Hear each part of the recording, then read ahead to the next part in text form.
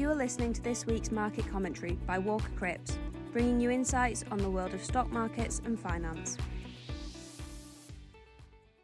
Hello, and welcome to the Walker Cripps market commentary for the week ending Tuesday the 20th of September. Bad inflation data from the US wiped out a promising 4-day rally with such violence that new lows for the year are looming for many assets. US inflation fell to 8.3% in August from 8.5% in July, a decline to be fair, but not the decline the market was looking for. In fact, aside from the expected moderation in food and fuel prices, there were hefty gains in goods and services as diverse as new cars and trucks, vehicle repair, dental charges and hospital services. Some optimists had been hoping for signs that inflation would soon roll over. The hope was margins would fall from their current unsustainable levels as supply chains normalise. The strong dollar and lower inflation outside the US, especially in China, would wear down import prices.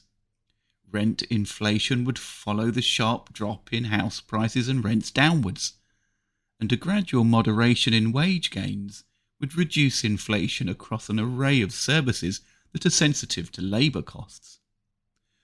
While few doubt the logic of this reasoning, which applies both in the US and elsewhere, the inflation figures pushed out the date that this normalisation will commence. In the short term, meanwhile, any chance of a 0.5 percentage point hike at this week's Federal Reserve meeting has gone. The S&P 500 had its worst day since the depths of the pandemic, falling by 4.3%. The impact on stock markets was even worse than Fed Chairman Powell's infamous speech of 2 weeks ago, which set the current downtrend running. Investors even started to price in the possibility that the Fed could raise rates by a full percentage point at its meeting this week, which would represent the highest increase in borrowing costs since 1984. The sell-off was particularly costly for Apple, the world's most valuable company, which lost $154 billion in market value, the sixth worst loss of market value in a single day in US stock market history. Apple's one-day loss was more than the entire market value of about 90% of companies in the S&P 500 index.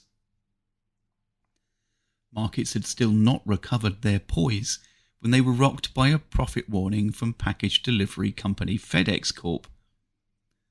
The profit shortfall was one of the biggest setbacks in the company's history.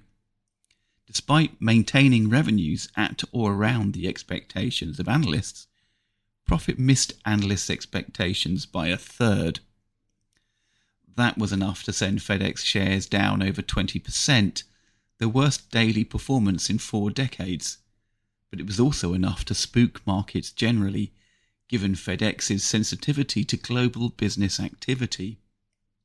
The company's management pointed to particular weakness in Asia and Europe and warned that conditions could deteriorate further. Whereas investors' concerns had hitherto largely been directed towards consumer spending since Walmart's first profit warning in May, the FedEx news now transmits those concerns to business spending.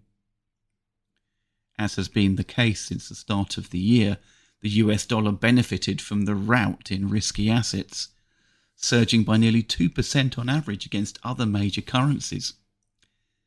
These included the pound, which subsequently fell to its lowest level against the dollar since 1985.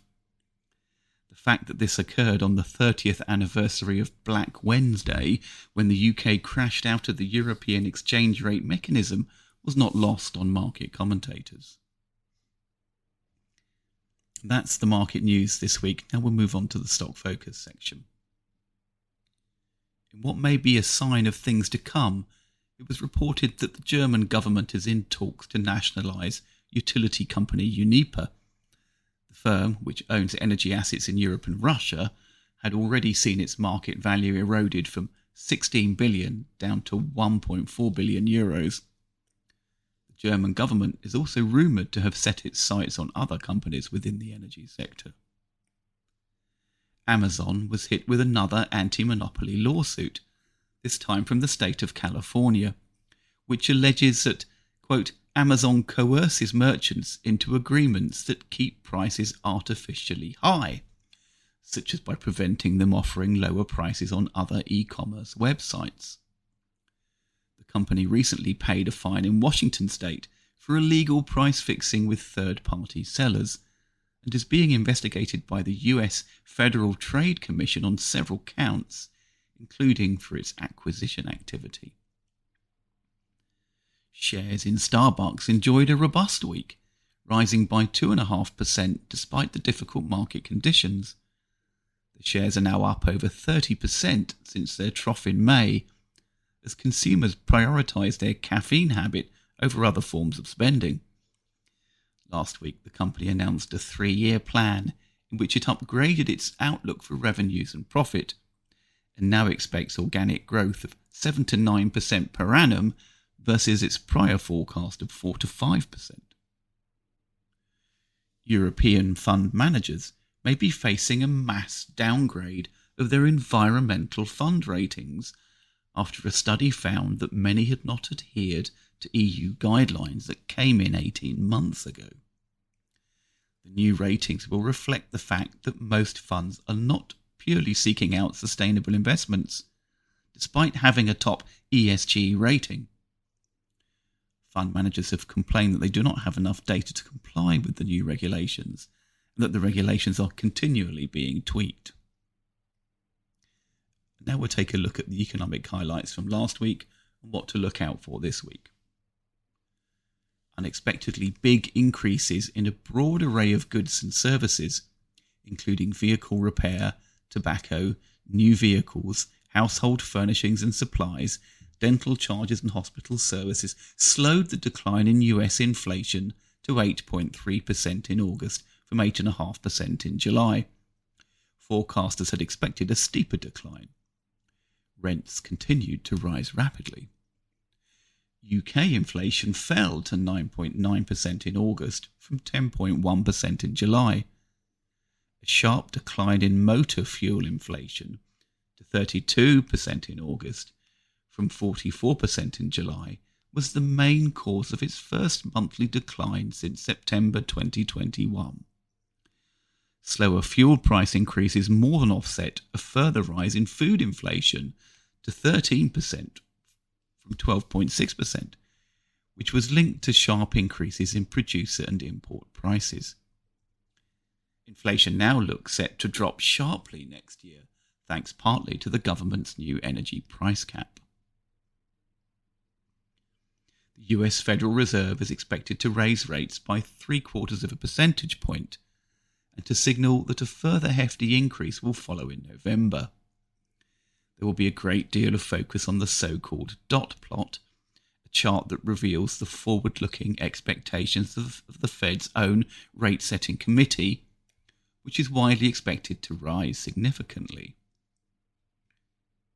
The Bank of England is expected to raise rates by another 0.5 percentage point at its meeting on Thursday, though it is a close call between 0.5% and the 0.75% that would match the Federal Reserve and the European Central Bank.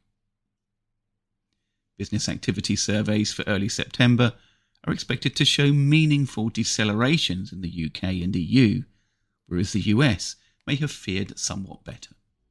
And that's it for this week. Thank you for listening.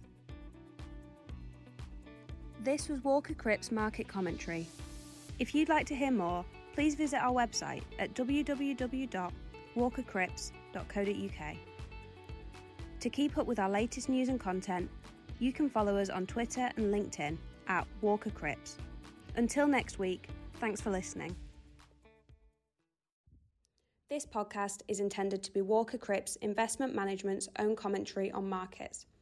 It is not investment research and should not be construed as an offer or solicitation to buy, sell, or trade in any of the investments, sectors, or asset classes mentioned. The value of any investment and the income arising from it is not guaranteed and can fall as well as rise, so that you may not get back the amount you originally invested. Past performance is not a reliable indicator of future results.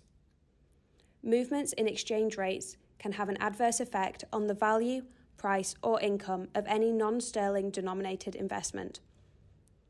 Nothing in this podcast constitutes advice to undertake a transaction, and if you require professional advice, you should contact your financial advisor or your usual contact at Walker Cripps. Walker Cripps Investment Management Limited is authorised and regulated by the Financial Conduct Authority and is a member of the London Stock Exchange.